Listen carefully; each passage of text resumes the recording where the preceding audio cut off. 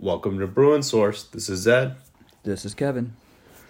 We're back after a week of a lot of UCLA happenings going on. Let's start with football today. I think we've seen a lot of momentum shifting once Coach Foster has taken over the mantle of UCLA football head coach, especially on the NIL front. I guess let's start there because Chip Kelly famously ignored NIL for his entire tenure, and Deshaun Foster has stepped in within a week or two, I would say.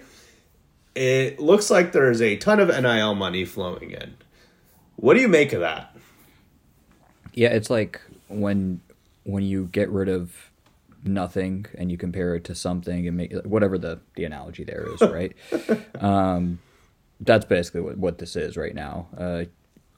The last coach was not only doing nothing. You could probably make the case that he actively bankrupted the football program over the course of his tenure, because completely ignored donorship altogether before NIL, let alone during NIL, when it's now just a big part of the lifeblood of your program. And to the new coach, Coach Foster, to his credit, taking the big meetings, going out there, talking to people. Don't know what exactly it is, he's doing in those meetings and such, but hey, money's coming in, and we don't know the numbers. We don't know how much. It's never enough, right? It's you always need more, but the mere fact that you see the coach publicizing NIL, going out there asking for, you just see effort, and that alone is a great start. There's effort, and it feels like Men of Westwood itself is being more active and is being allowed to be more active with Deshaun Foster promoting it, but also it feels like the admin is a little bit more bought into whatever is going on with NIL. So all good signs. I mean, even on Twitter, Men of Westwood has been posting not dollar numbers by any means, but they're posting indications of big dollar, big money donations. Now, what those constitute, I don't know. I mean, are those big dollar donations $10,000, $50,000, $100,000, $1 million? Who knows?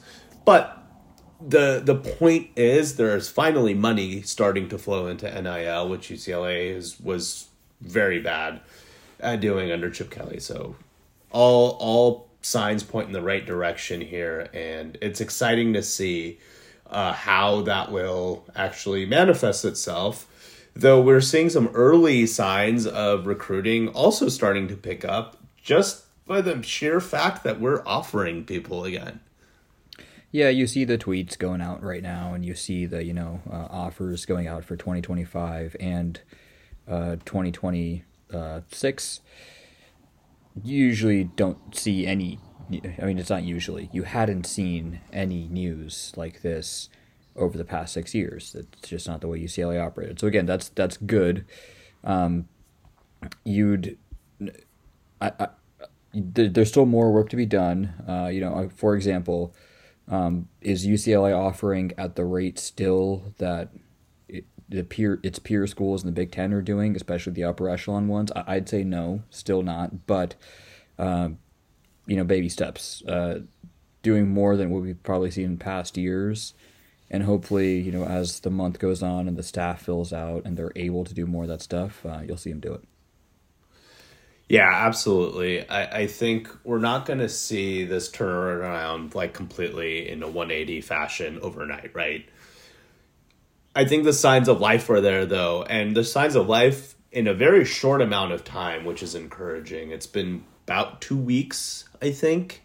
Now it's the 21st today, so yeah, a little under 2 weeks, I think, since Coach Foster actually took the job, and we've already seen NIL increase. We've seen the recruiting offers pick up. So kudos to Deshaun Foster for kind of getting the ball rolling very quickly on that front. And we talked about this last episode, but these are two very basic foundational things that Foster needs to get going in order to be successful at UCLA. And all signs point to at least him starting to try and really, pushing the envelope a little bit here. So kudos to him.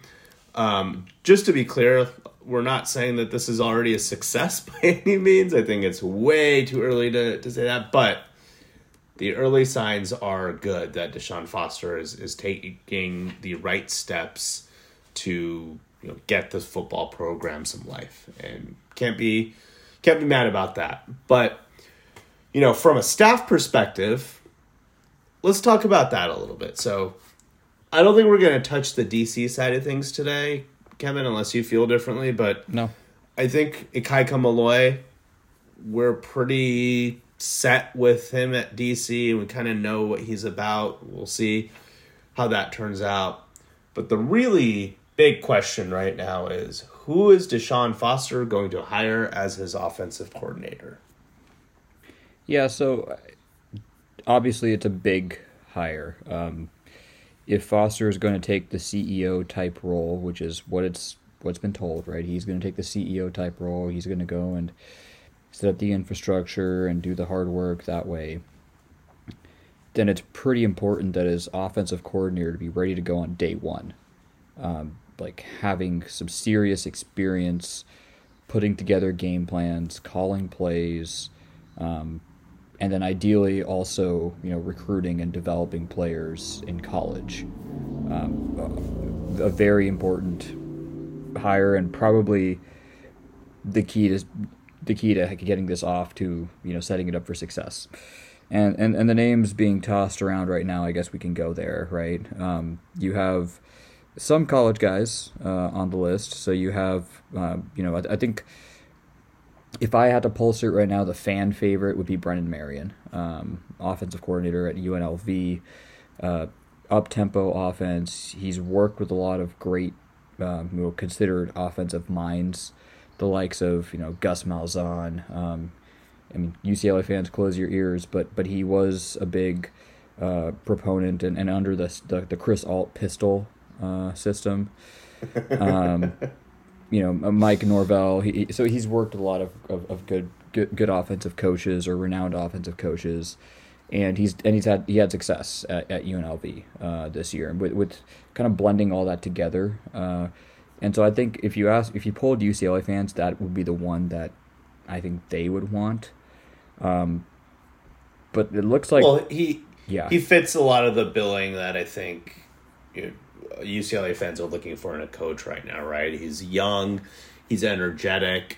The feeling is that he's a good recruiter, and he'll put the time and effort into that. So he checks those boxes as well, as aside from him being considered a good offensive mind and kind of innovating in that space. My concern with him, and I actually really like Brendan Marion, and I would probably fall into that camp of him being my favorite guy. His go-go offense has never really been tested at a Power 4, Power 5 level. Yeah. It's worked at only lower levels. Will it actually translate into higher level football? I don't know. The criticism you see about that offense is it's one of those offenses that really tries to trick the defense often, and once that gets kind of figured out, it's a little bit easier to stop. So there's some risk here, I think, but for UCLA to go out and get kind of a hot name in the coaching market would be, I think, a win for not just the offense, but also just the image of the program as well. Yeah, I mean, how ironic would it be that the first year after Chip Kelly is when UCLA will truly run an up-tempo, no-huddle offense. That would be the irony of it all. I think in the interim, because you're right, when you have these like up-tempo, they call this the go-go offense, right? But we've seen variations of no-huddle up-tempo offenses.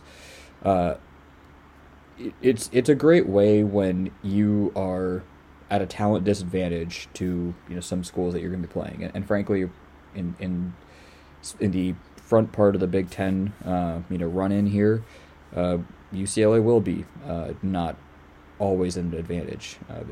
There's probably about half the schools in the upcoming league, definitely about 4 to 5, where UCLA will be at a talent disadvantage, especially in year 1 and year 2 of the Big Ten. And so an offense like that, I mean, it's mainly designed to kind of offset some of that stuff. So that can be good.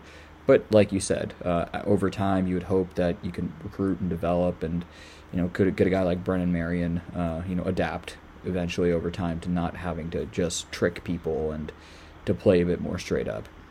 The other side of this then is, so that's the college route. The more other names that are kind of jumping up the top of the lists that you hear about now are NFL guys.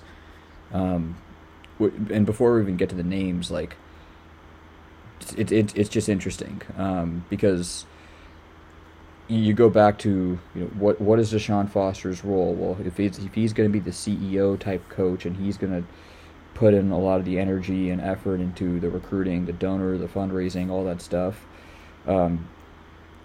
maybe his thinking here is that an experienced NFL guy will know his football really well, and he can take care of that while he goes and builds the infrastructure.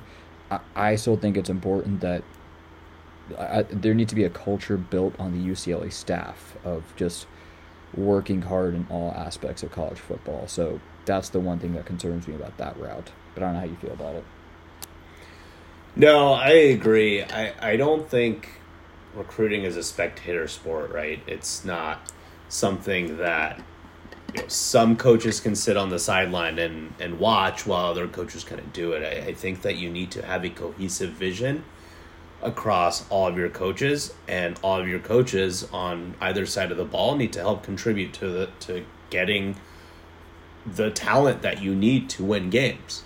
I don't think you can have an offensive coordinator be like, all right, these are the types of guys that I want, but not actually put the effort into getting those guys. I think it doesn't work that way in college football, and it really never has. I think that can work for a short amount of time, but I think eventually it falls apart. I get if that is where Deshaun Foster's coming from. I get that line of thinking, but I would hope that he has learned his lesson from the Chip Kelly era and him seeing this kind of firsthand. Like, you can't just have half coaches recruiting, half not recruiting, because it doesn't work. So now I guess let's just jump straight to the names, because the rumored leader in the clubhouse right now is Eric Bieniemy, who is a big name in football because of his work with the Chiefs. And a couple of years ago, the coaching fraternity some of them were in uproar that he didn't get his opportunity to be a head coach in the NFL, and kind of after being turned down for a lot of those jobs this past year, obviously went to Washington, and up and down results. I think obviously the coaching staff got let go at Washington, and so he's not in a job, and a lot of the NFL cycle has kind of gone through, and so he can choose to be a position coach, or I guess this is the incentive for him, is he could be an offensive coordinator at UCLA for him. And so the results for him were kind of up and down. I think it's been perceived as a complete dumpster fire, whatever happened this year in Washington. You look at the actual results, and it was about a middle-of-the-pack offense, which I think, it's not as if, Washington had the roster of the Baltimore Ravens here, or. You had to go there. Yeah, first name that came to mind. Promise, that's all it was. And so was it great? Did he set the world on fire to where, hey, this guy needed to get a head coaching job? Clearly not. He's unemployed. Was it the disaster it was? I don't know if it was that either. Middle of the pack in like the total offense statistics, pretty high up there in the pass offense stats. Well, they were losing half all their games. Yeah, so there's that. Offensive efficiency, ironically, some of the advanced stats in that had them second in the league, just because of in efficiency and stuff like that. So up and down. Don't want to belabor the point. Obviously someone that has cachet, but opinions vary pretty widely about him. Yeah, I think Bieniemy is a guy, like you said, 2 years ago was probably one of the hottest names in football, coaching wise. It feels like all of a sudden his name has kind of diminished a little bit. You talked about the Commanders' offense being just mediocre at best. I think in some of those statistical categories, they're like, bottom half of the league. So didn't really light the league on fire there. I think there's a kind of a feeling that, hey, this guy might be a solid coach, but some of his success was bolstered by obviously having a head coach who's an all-time great at this point. I think you can call Andy Reid that. And then a generational type quarterback, right? You have Pat Mahomes, who's your quarterback. You have guys like Tyreek Hill as your wide receiver, who's another, potential all-time great type of receiver. Yeah, you're going to put together some pretty good offenses there. And so you take that away, you take that talent away, you take, a head coaching kind of mentorship or leadership away, and you put that offense together somewhere else with lesser talent and lesser, head coaching with Ron Rivera, and it kind of didn't have as much success. And so does that mean that he can come to UCLA and not find success again? No, I don't think that's true. I think that Eric Bieniemy probably is a good football mind, but I think he's going to probably struggle in the college game. He has not coached in college for more than a decade now. He was at Colorado for a while. He was actually at UCLA under Durrell for a couple of years as well. But, going back to that earlier point of who is going to recruit, I don't think Eric Bieniemy is going to be a guy who's going to be hitting the recruiting trail hard, coming straight out of the NFL, not having recruited in this modern era of college football. It just feels like a really strange fit.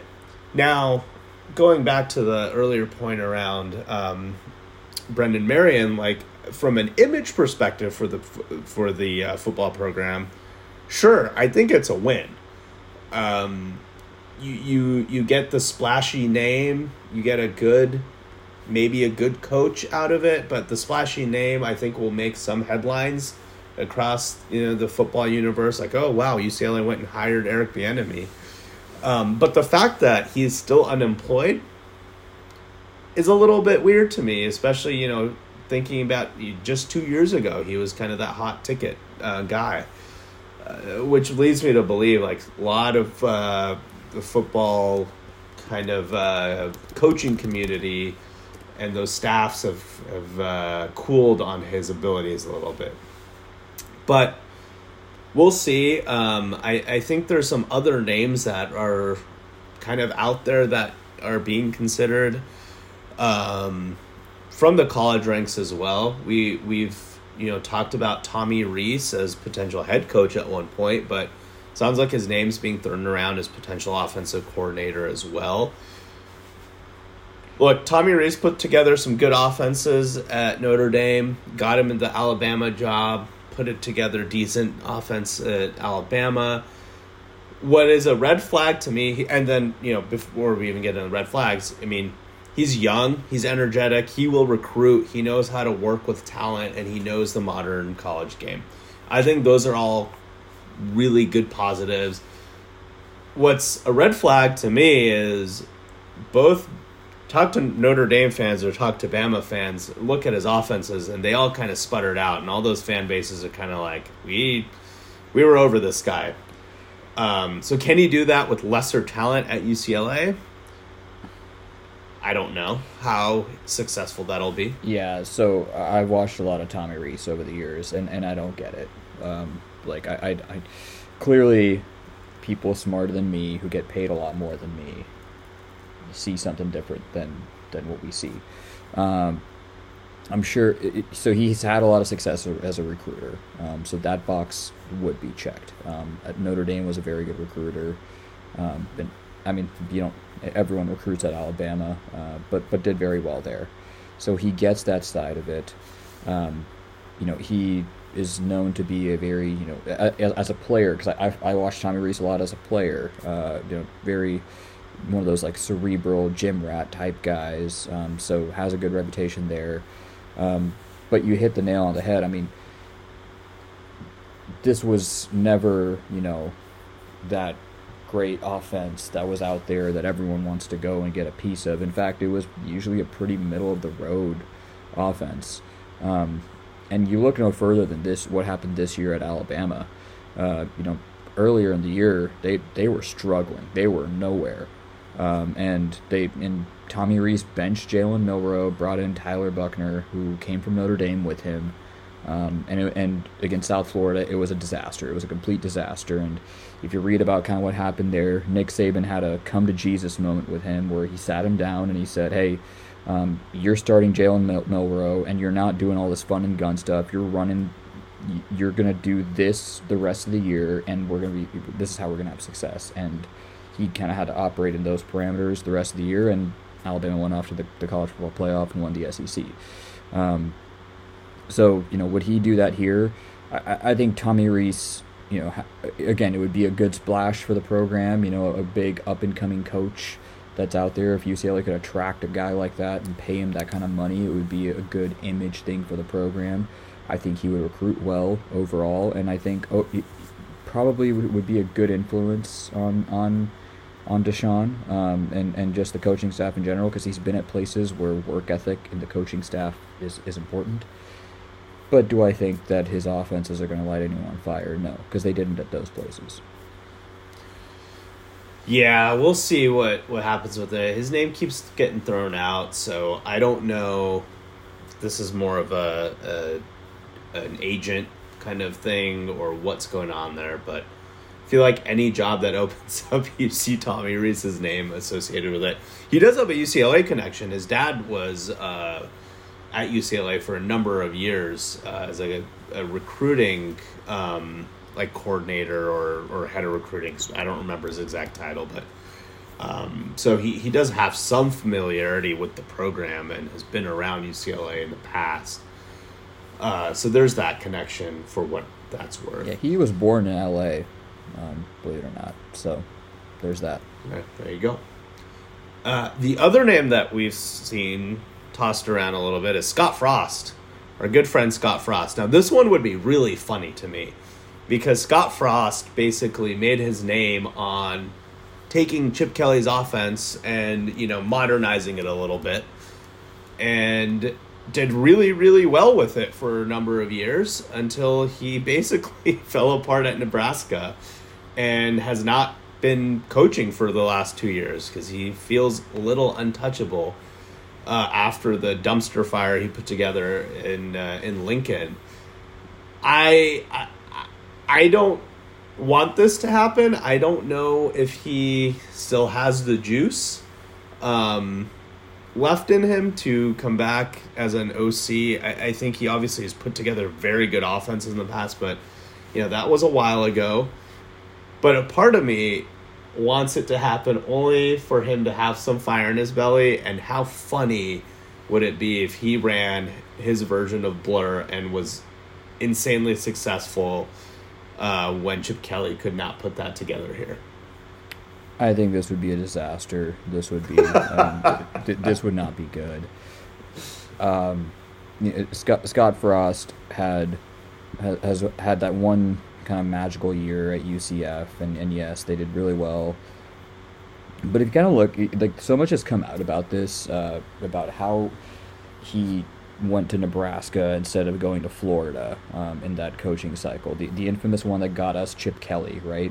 And supposedly the Florida people, they talked to Scott Frost and they interviewed him pretty intensely and whatnot, and just got the impression that this guy was just way too young for this. He was not put together enough to be the face of a program. And he went to Nebraska, and that's kind of what happened. It was a train wreck, and never really got better. They weren't good on offense. They weren't good on defense. I think this would be a complete disaster, and I hope it doesn't happen.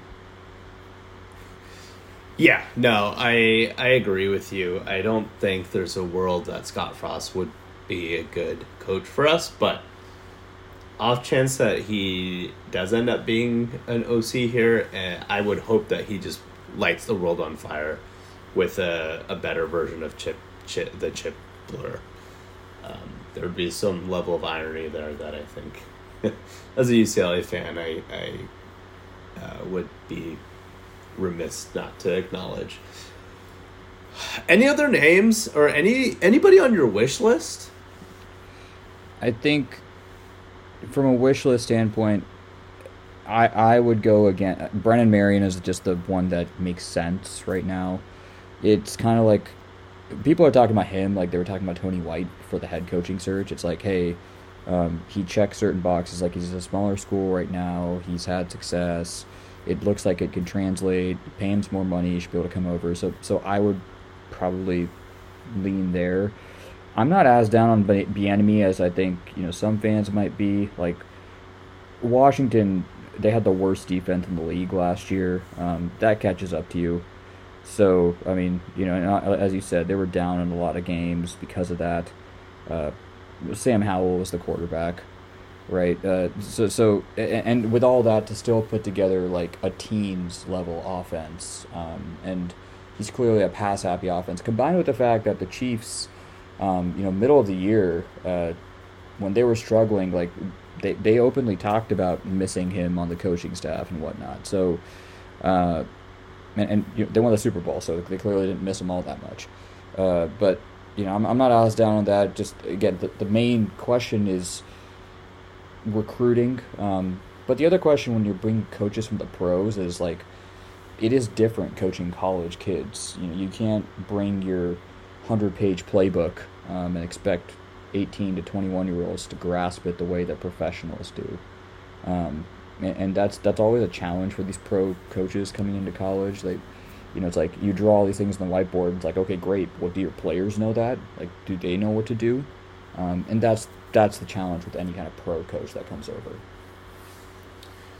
Yeah, I mean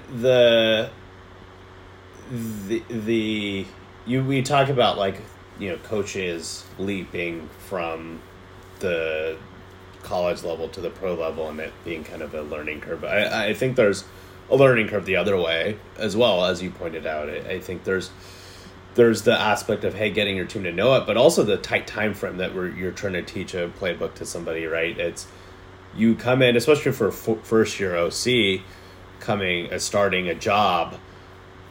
You have spring and you have fall essentially to help drill and practice the playbook.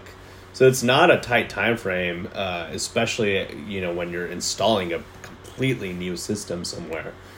So whoever we do get, it will be interesting to see, if it is an NFL guy, how that translates. There is one other name we haven't really talked about, and that's the internal guy that we could see happening, and I hope it doesn't happen, but Tim Drevno, who is the offensive line coach. I think he had a co-OC title at one point, and he has coordinated offenses in the past. I am not for this hire as well. Yeah, I think that would be a disaster. I'm going to cut this one short. This would not be good. Because, again, Tim Drevno was OC at my other team, right, for 3 years. And it was particularly like one of those years was not good. You don't have to be nice. Yeah, it was. So 2 of those years, right, the players were really good, and like that was fine. Harbaugh came in, he basically like ran the show. But the last year, I think, is like more or less like what we would be playing with, which is like, new quarterback, not a new quarterback, but like different type of quarterback, offensive line, and it was a train wreck. It was a complete train wreck. Tim Drevno was always an offensive coordinator by figurehead only, and making him the primary play caller and like giving him the keys to the kingdom would just be completely a disaster. I agree with you. And speaking of disasters, I will keep this point really short because I think it's the last name I will throw out that I've seen being mentioned as a potential candidate for OC is David Shaw. If David Shaw is somehow hired or even remotely seriously considered for this job, we should just fold the program. I agree, and I won't say anything more. But on that point, who is running the search, do you think? Is this a purely Deshaun Foster-led thing? Is this a Martin Jarman-led thing? Is it a combination of both? Like, what are your thoughts there? Because I know there's a lot of fans kind of wringing their hands over this aspect of it, especially with Jarman making some comments around, hey, we want to make sure that, Coach Foster has some mentors and senior, coaches on the staff to help him out, which I think is fine. I don't think there's anything wrong with that. I think publicly saying that very openly feels a little strange. I don't even think that feels strange. What feels strange is saying that out loud while there's a rumor that David Shaw might join the staff. That's strange. God damn it. That's a very UCLA thing to do. But, yeah, look, if I would expect Martin Jarman to have some say in this or some influence here. But at the end of the day, Deshaun Foster needs to have ultimate control over this team and staff. Like, I don't think we can have an AD who, by the way, does not really have any football experience. I mean, when you think about Martin Jarman's experience going all the way back to his actual athletics days, like, he was a basketball guy. And so, I can't sit here and really feel comfortable trusting him to make the right call. Especially when you're talking about like a really football-centric, football-minded type of hire that you need to get here. I think we're head coach, you can get away with having a decent football mind, but also like having a CEO type person. That's fine. Especially since the role of head coach for football is becoming more and more CEO-like, especially in college. OC, I feel like you really need to get a guy with X's and O's, schematic, knowledge, all that kind of stuff. And if Jarman is kind of leading this, I think this is going to be a disaster. I think there's some evidence to suggest that he's not leading this. And here's, so first off, whatever the hell was happening with David Shaw seems to have cooled down. So right, that's good, no matter who is leading this.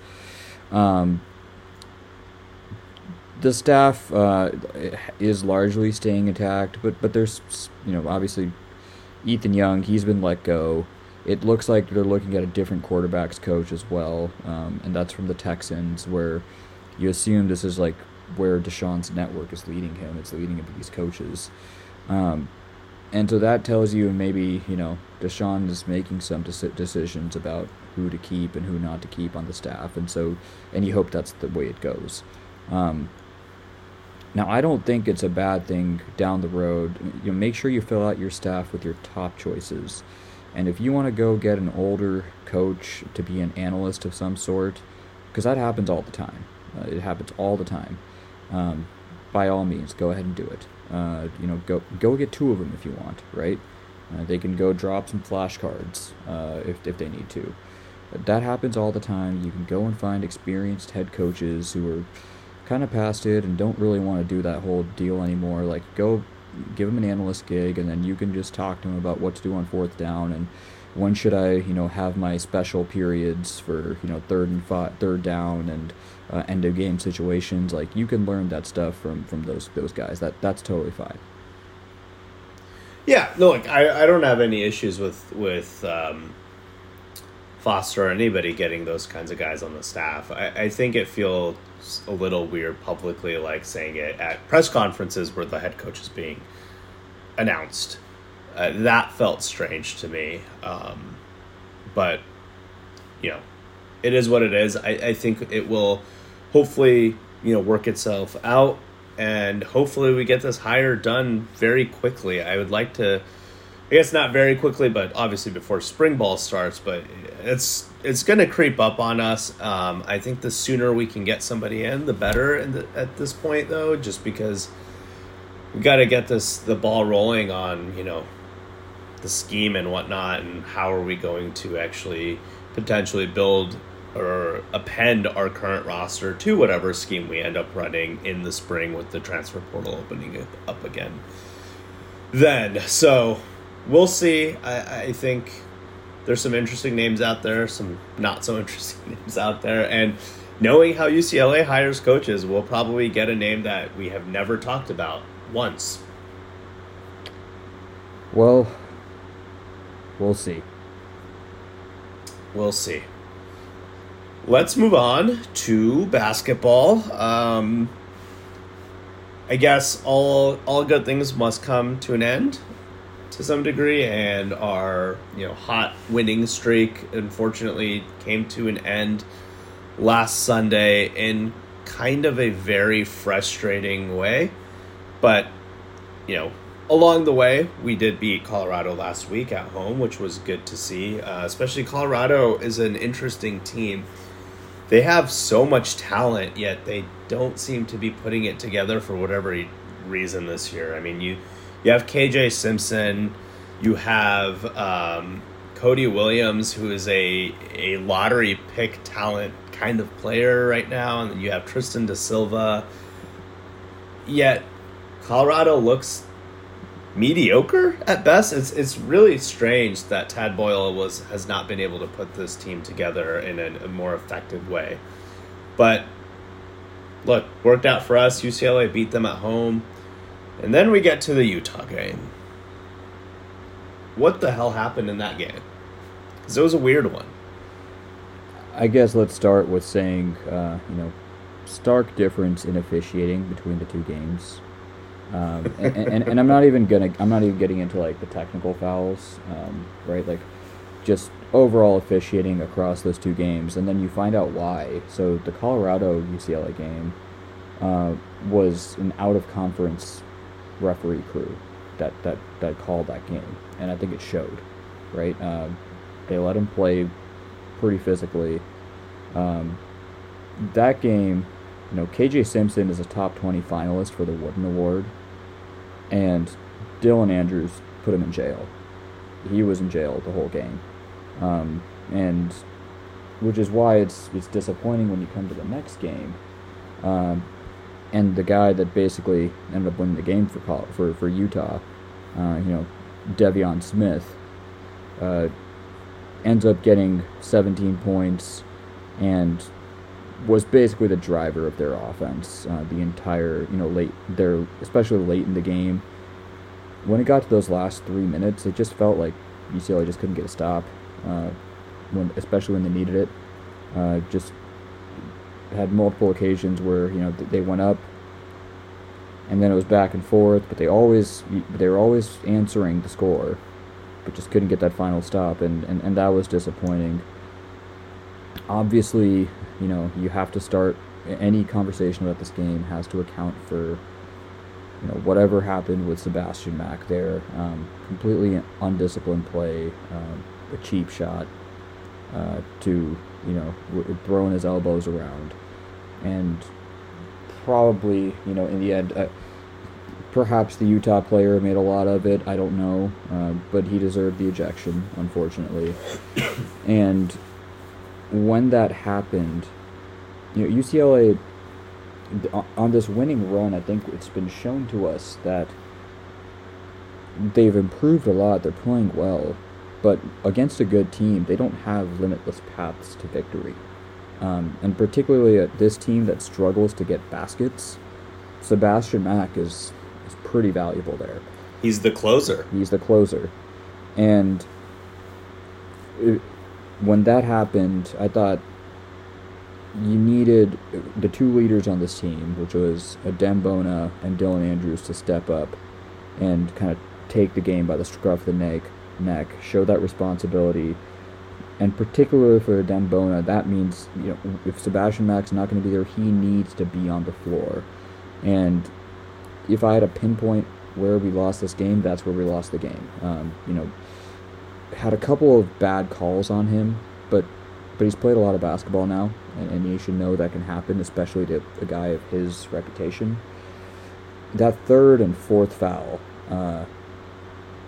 was completely unnecessary, and in the end, then you having to play so much of Ken Nwuba and Mara and 4 minutes of Devin Williams in there too. Again, we've talked about this so much. UCLA's offense is built around getting a Dembona the ball and then throwing it around to get open shots. And when he wasn't there, you could see the offense struggled. And then just beyond that, UCLA there's going to be games like this where we don't make a shot. And that was this game, particularly from outside. Lazar Stefanovic showed a lot of courage, I thought. He showed a lot of heart. He was 1 for 8 from 3, and a lot of those were open threes. We're getting good looks. Unfortunately, we sometimes are just, this is going to happen. It's happened earlier this year. It happened this game. And in the end, because of that, you take all of that into consideration.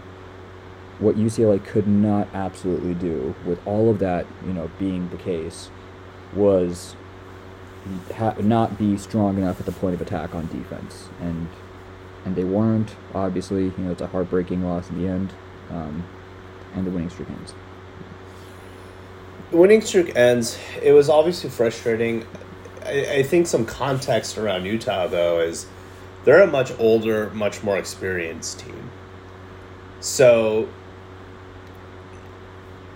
getting pushed around a little bit, getting, out-savvied a little bit down the stretch, it kind of makes sense to some degree. I mean, UCLA has done that to other older teams. I get it, but I think they're probably better coached than, say, a Stanford or some of the other teams in the league, and they were able to get it done down the stretch. I also do think the officiating actually really impacted this game, not just from a foul perspective, but also our defense is really predicated on being very physical. When you think about what Dylan Andrews did to KJ Simpson a few days before the Utah game, he was insanely physical with him and really just choked the life out of Simpson's game in that game. With Tony Padilla calling this game, you couldn't breathe on another player.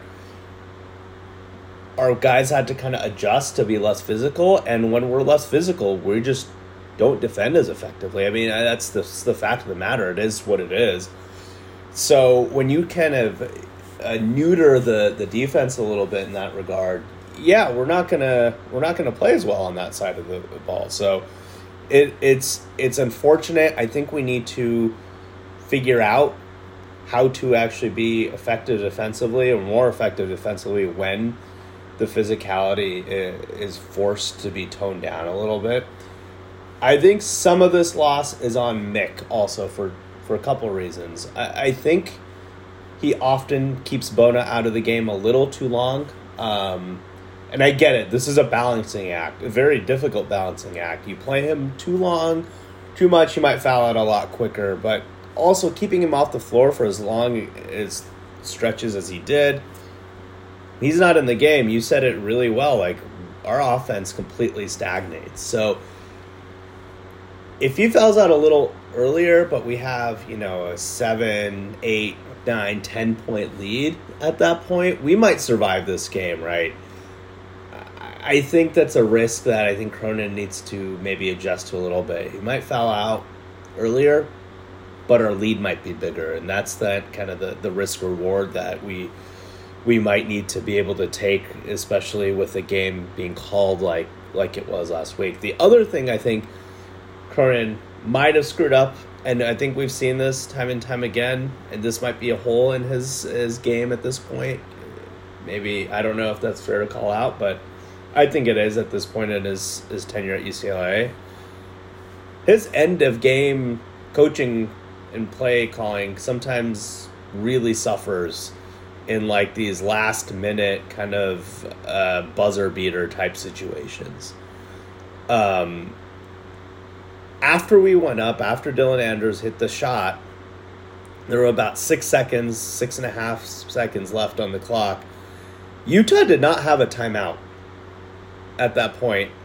Yet Cronin, being the control freak that he is, called the timeout and allowed Utah to set up that, very well executed play that they ended up running and scoring to win at the last second.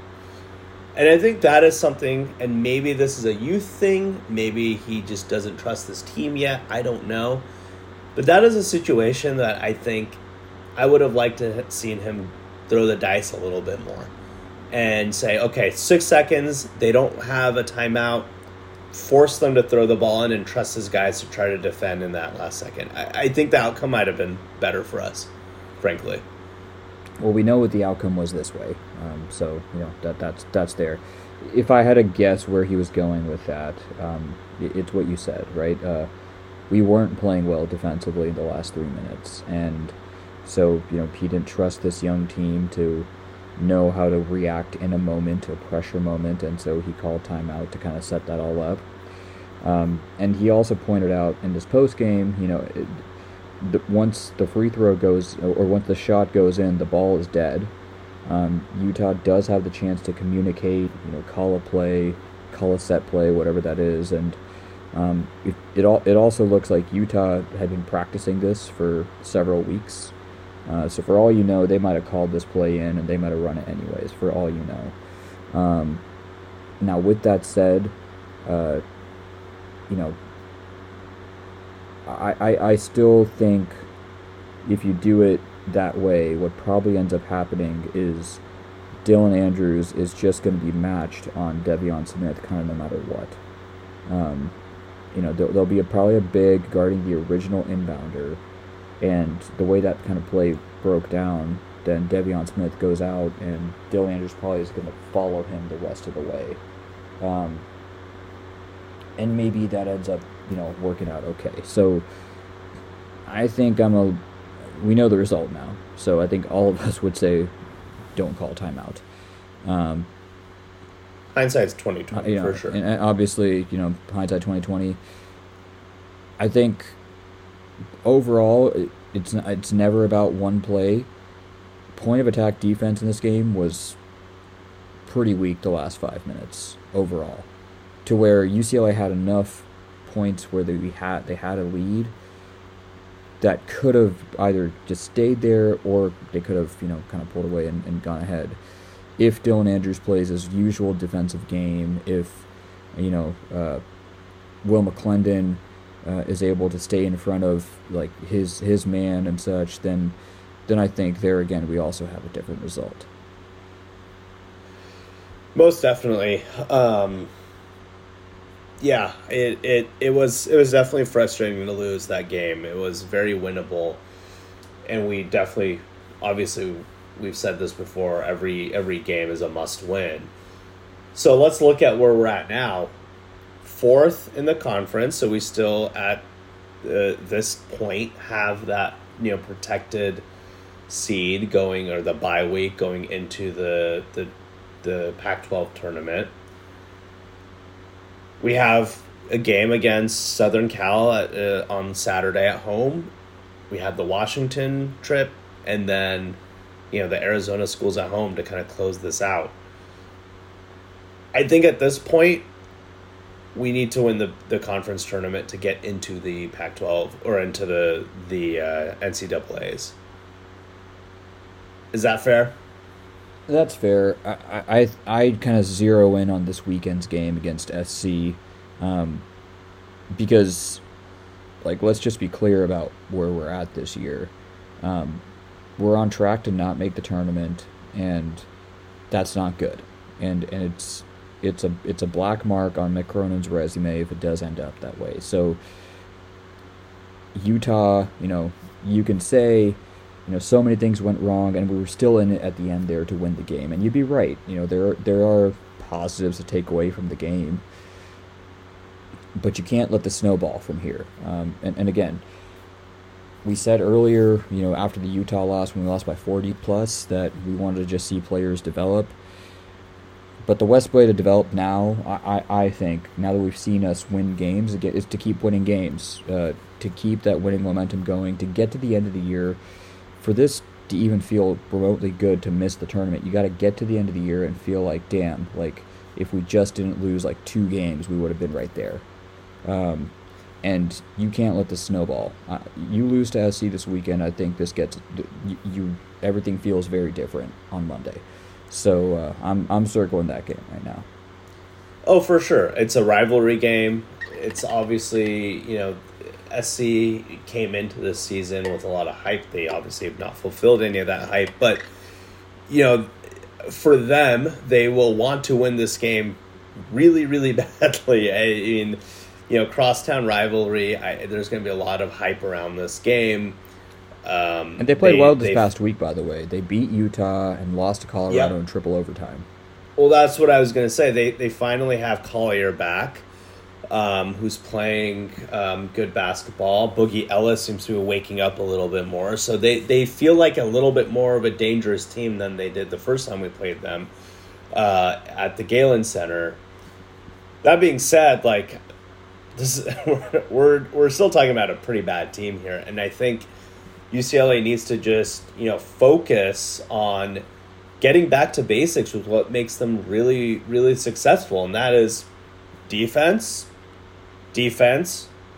throwing a little rebounding, and more defense. Yep. Because you focus on those really just defense, and it all kind of falls together for Mick Cronin's teams. I mean, the offense flows a lot better. We don't get into bad habits. Like all things point to just playing Mick Cronin basketball, and that is defense first. Offense will kind of fall into place if we do what we need to do and execute well. I think if I'm going to predict, and I'm not predicting the game, but if I'm going to predict how the team will respond to that loss against Utah, I don't think this is the same team that lost games early in the season and let that snowball. I think we've seen this already, right? We let that game in Tucson slip away and lost. And I think that was a big point. Again, big rivalry game. That was on the road, obviously very hostile environment. We could have really let the ball go at that point and kind of spiral downwards. But we didn't, right? We went and rattled off a big win streak right after that. And so I think this team has matured enough to not go down that route again. I agree. And, hopefully that's the way this goes. Because you want that momentum to get back a little bit, because I don't think this is over by any stretch. There's not much life in terms of an at-large bid.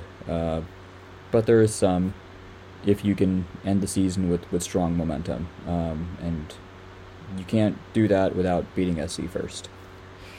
Sure. I think you start with SC, and if you beat Washington State and you beat Arizona at home, then I think we're having a very different conversation going into the Pac-12 tournament, because I think there is a little bit of a chance now that you sneak in, but it all starts on Saturday in this kind of emotionally charged game. I hope the fans show up for this. I really do. Obviously, rivalry game. It should be loud. It's a blue out. I hope they show up, and I hope they're loud. And before we sign off, I do want to make this one point. The attendance against Utah, I thought, was actually pretty good in comparison to some other games this year. That being said, if you're showing up to games, please, for the love of God, be loud. I don't understand the sitting in a mausoleum atmosphere of watching basketball. It's college basketball, people. Get up and cheer, for fuck's sake. I just, as crowded as it was, people just don't cheer, and I don't get it. And the same with the student section. I thought the student section in this game, for whatever reason, was very weirdly quiet, and I don't know if it's the Yell crew or whatever is not doing their job and getting them amped up or leading them in cheers, but I know we have talked about this in the past, but the AD's office needs to do something about getting, fans more engaged during games and getting them hyped up. Because if we are going to really create a home court advantage, it starts with the fans, and we need to do better. Yeah, so you're at the games, so you know that part well. I'm watching on TV, and outside of like the last 5 minutes against Utah, that sounded like it got loud at that point. A little bit, yeah. Yeah. It's not. It doesn't sound very exciting there. And what's really bad, I think this would be just an easy fix. Move the students behind the camera. Yeah. Because it doesn't look good every single game when like the first 3 rows are empty, and that's like 3 rows you can see on the TV. I totally agree. I don't know why they switched it to that side. I know there was some bizarre reason they did. Because when we were in school, original Poly, the student section was on the other side. Yeah, the press was on the other side. Right. So I don't know why that changed, but they should definitely get them behind the camera. I think it's a shame they don't. So minor thing, but not so minor thing. But if you are going to the game and you're listening to this, please bring some life to the stadium. Cheer on your team. Like just bring some energy. As I think the team, especially in those clutch moments down the stretch, can use that. I mean, it's a vital part of the college game. So let's do our part a little bit, please. Don't embarrass yourselves as fans. But anyways, I will get off my soapbox at this point. Yeah, so big game Saturday, and then we'll go from there. Anything else? I guess I don't know if I want to talk about the Oregon State game, the women's game. We can mention it. That was brutal. First of all, from a neutral perspective, what a great game. Great game. From a UCLA perspective, terrible game. Horrible game. And it's funny. It's Corey Close, I think, is a very good coach. I think, a good Bruin. She represents the school really well. Really engaging personality, and she's always, rooting for UCLA as a whole, which is you love to see. But winning big games has been a really, really big knock against her during her time here, and I don't know what it is about them, but it's something that she kind of falls apart in every single time we have a situation like this Oregon State game, and I don't know what it is. If I knew, I think if we all knew, people would do something about it. We're down to like 3 seed levels now in the bracket projections, which, one point we were in the 1 conversation, so getting down to 3 is disappointing. Hopefully we can make a run in the Pac-12 tournament, and we can see, where that all ends up. Yeah, it is very disappointing. I mean, we talked about it earlier in the season. Like, this team feels like it has the talent level to be a Final Four contender, right? You add Lauren Betts to the mix. You have some of the veteran leadership. You have Charisma Osborne, just doing, rewriting a lot of the record books for UCLA's women's basketball. Yet, we're not remotely close to winning the conference. We have, fallen in the ranks. We have, fallen in the seed line. And it all kind of feels a little disappointing at this point. That being said, there's still a lot of season left in terms of postseason, so I think we hope that Coach Close and this team kind of gets their heads right and kind of stabilizes a little bit in these big game situations. But yeah, I guess it is a little bit of a bummer to look back at where we were, even 6 weeks ago and how hyped everybody was around this team to where we are now. And it feels like that luster's kind of gone off a little bit. But hey, that's what the tournament's for. If we can get hot at the right time, then, I think this team is still really, really good and way too good to get to lose early. But we'll see. We will see. Anything else? I think we got it. Get everything? Cool. Well, I guess we will catch you all next week. If you are going to the game on Saturday, please cheer against our hated rivals. And you can find the show on Spotify, Apple Podcasts, everywhere else.